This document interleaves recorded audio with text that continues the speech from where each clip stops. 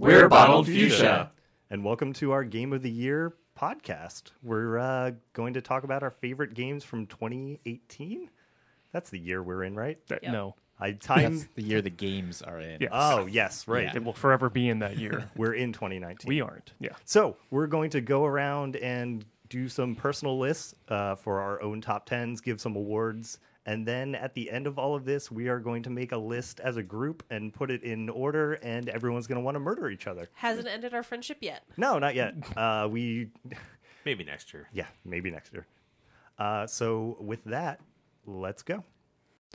All right, Brady, I guess tell us all the right answers since every year you have the right answers. All right. Generally.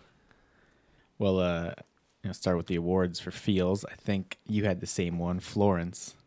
Yep. Short mobile game, like 45 minutes, but it was impressive how much, emotional content was there and the way it delivered it in such a short time. I don't know. Yep. In a creative way, too. Yeah. Disappointment for me was also Sea of Thieves. Ouch. It had such a good framework, and then they just needed to kind of like dump more content into it, and they just did too little too late. Funniest for me was Far Cry 5. Not really intentionally. It's usually how it goes. The dumbest stuff would happen, and I'd be in tears. Like, you'd save a citizen from something, like from being kidnapped. And they'd be like, oh, thank you. And a cougar runs up out of nowhere and smalls the guy. And, like, that wasn't, like, an uncommon occurrence. Yeah. Prettiest for me was Gris. Okay. It just had, like, the kind of painting watercolor aesthetic that was really pretty, and I liked what they did with colors in general. Most addicting was Spider-Man. I think some other people said this, but it's the first game I've ever platinumed. Year of platinum trophies for this group. Yeah. And I just couldn't put it down. Like, I just wanted to keep playing it. Best early access was Slay the Spire. I think by far. They just had every Friday an update, and they're like really vocal with the community and like constantly changing stuff based on user feedback. I would say it's one of the better examples of an early access game. Like, it works for that kind of setup if the developers actually put time and focus into it. The one that got away from me was Return of the Obra Dinn. I bought it and played a little bit of it, but it made me motion sick. Ooh. Oh. Yeah, they apparently put in some changes where you can toggle an option, and it's supposed to make it better, but I never actually got around to going back to it. So that one definitely got away. Motion sickness is one of those things that really sucks, but yet has this stigma of like, oh, it made you motion sick? Like, you must be like a wussy or something. It's like, there is nothing you can do. Yeah. Yeah, like you're not a real gamer if you can't play this. Yeah, like just man up or something. And it's like, no, and there's no like fix for it. It's not sort of like, oh, the color blindness or hearing or a lot of the other things that like, I don't want to say like a disability in gaming, but like, it's a barrier. Yeah. Okay. Yeah. That's a much like a barrier, but you're just like fucked. Like, hey, sorry, this thing makes you sick, and it's not like you can adapt. Yeah. If the game lets you change the field of view, that usually is enough to help. But I think Return of the Obra Dinn, just the aesthetic of it alone, like the graininess and waviness, probably impacted it more. The rebuy award for me was Katamari Damacy Reroll. Yeah. It's just nice to like slip right back into that game. Like, I don't really know everything they changed because I wasn't like super familiar with the first one. But it doesn't matter. Yeah, like I was just happy to play it again. If I get that, I will not play anything else in 2019. My shame award goes to We Happy Few. Because I feel like I gave that game more of a chance than I should have. Like, I really wanted to like it, so I was pushing through. And then finally I was just like, why am I doing this? It's a bad game. Like, I like the atmosphere and like the story and stuff, but it's just a bad game. Like, there's no better way to The say story that they tried to come up with in several months because it. they Throughout the survival. Yeah, they were Yeah. just like, they baited it and it was a survival game and everyone was like, that's not what that trailer made this Yeah. look like. And we're like, oh, well, we'll make it like that trailer quick. Yeah. And it seems Yeah. like they had one foot in each bucket and just Yeah, failed the to survival deliver systems anything. they left in there were pointless and annoying. And like, so an example, maybe you're in a room searching for a clue. You find a piece of paper that has some note relevant to the puzzle you're looking at. It goes into your inventory, and it's an unsorted list. It's not arranged by most recent or alphabetical. You have to then hunt for the stupid thing you just picked up to figure out what the clue was. It's the second part of the Wow. puzzle. All of it is designed poorly. Yeah. Best music for me was Guacamelee 2. They just did a really good job with the, I don't know, Mexican-themed video game music. And at one point, you even go into the baddest timeline. What is the game where like you have to rescue the president and are you a bad enough? Bad Oh, Dudes. bad dudes. Yeah. So then they had this like 8-bit like song for just that tiny little area that had like a Mexican flavor to it. It was just really impressive. Best multitasking game for me was Into the Breach. Just the turn-based nature of it, and it's not like graphically demanding or anything, so you could easily have something else up on the other screen or whatever. Best ongoing is Path of Exile. I know you guys are really surprised. Wow. The future game I'm looking forward to the most would be Metro Exodus, which I hope is really soon, but I still don't believe it. Like it could just get pushed back again. You're going to buy it and it's going to just melt your PC. That might also happen. And that's it. I didn't have a game for that new category. I couldn't think of something that I played late.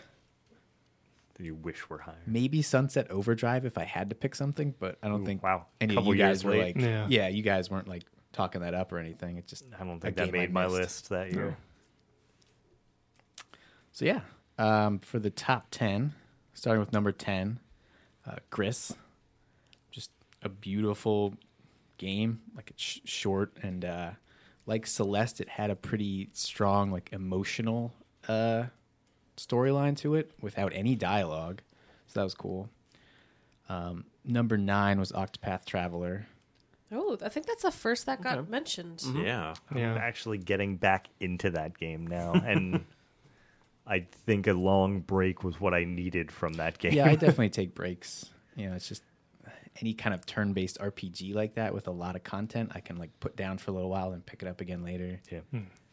I like the game a lot. I do have some issues with the structure and stuff like that. Right. I feel like it takes away from certain JRPG elements that I really like the relationships between party members and stuff like that. I feel like are almost non-existent because of the way they structure Right. each chapter around a specific character. Yes. Number 8 was Red Dead Redemption 2. Mm-hmm. Again, I like the game, but I did have a bunch of problems with it, and I have yet to finish it.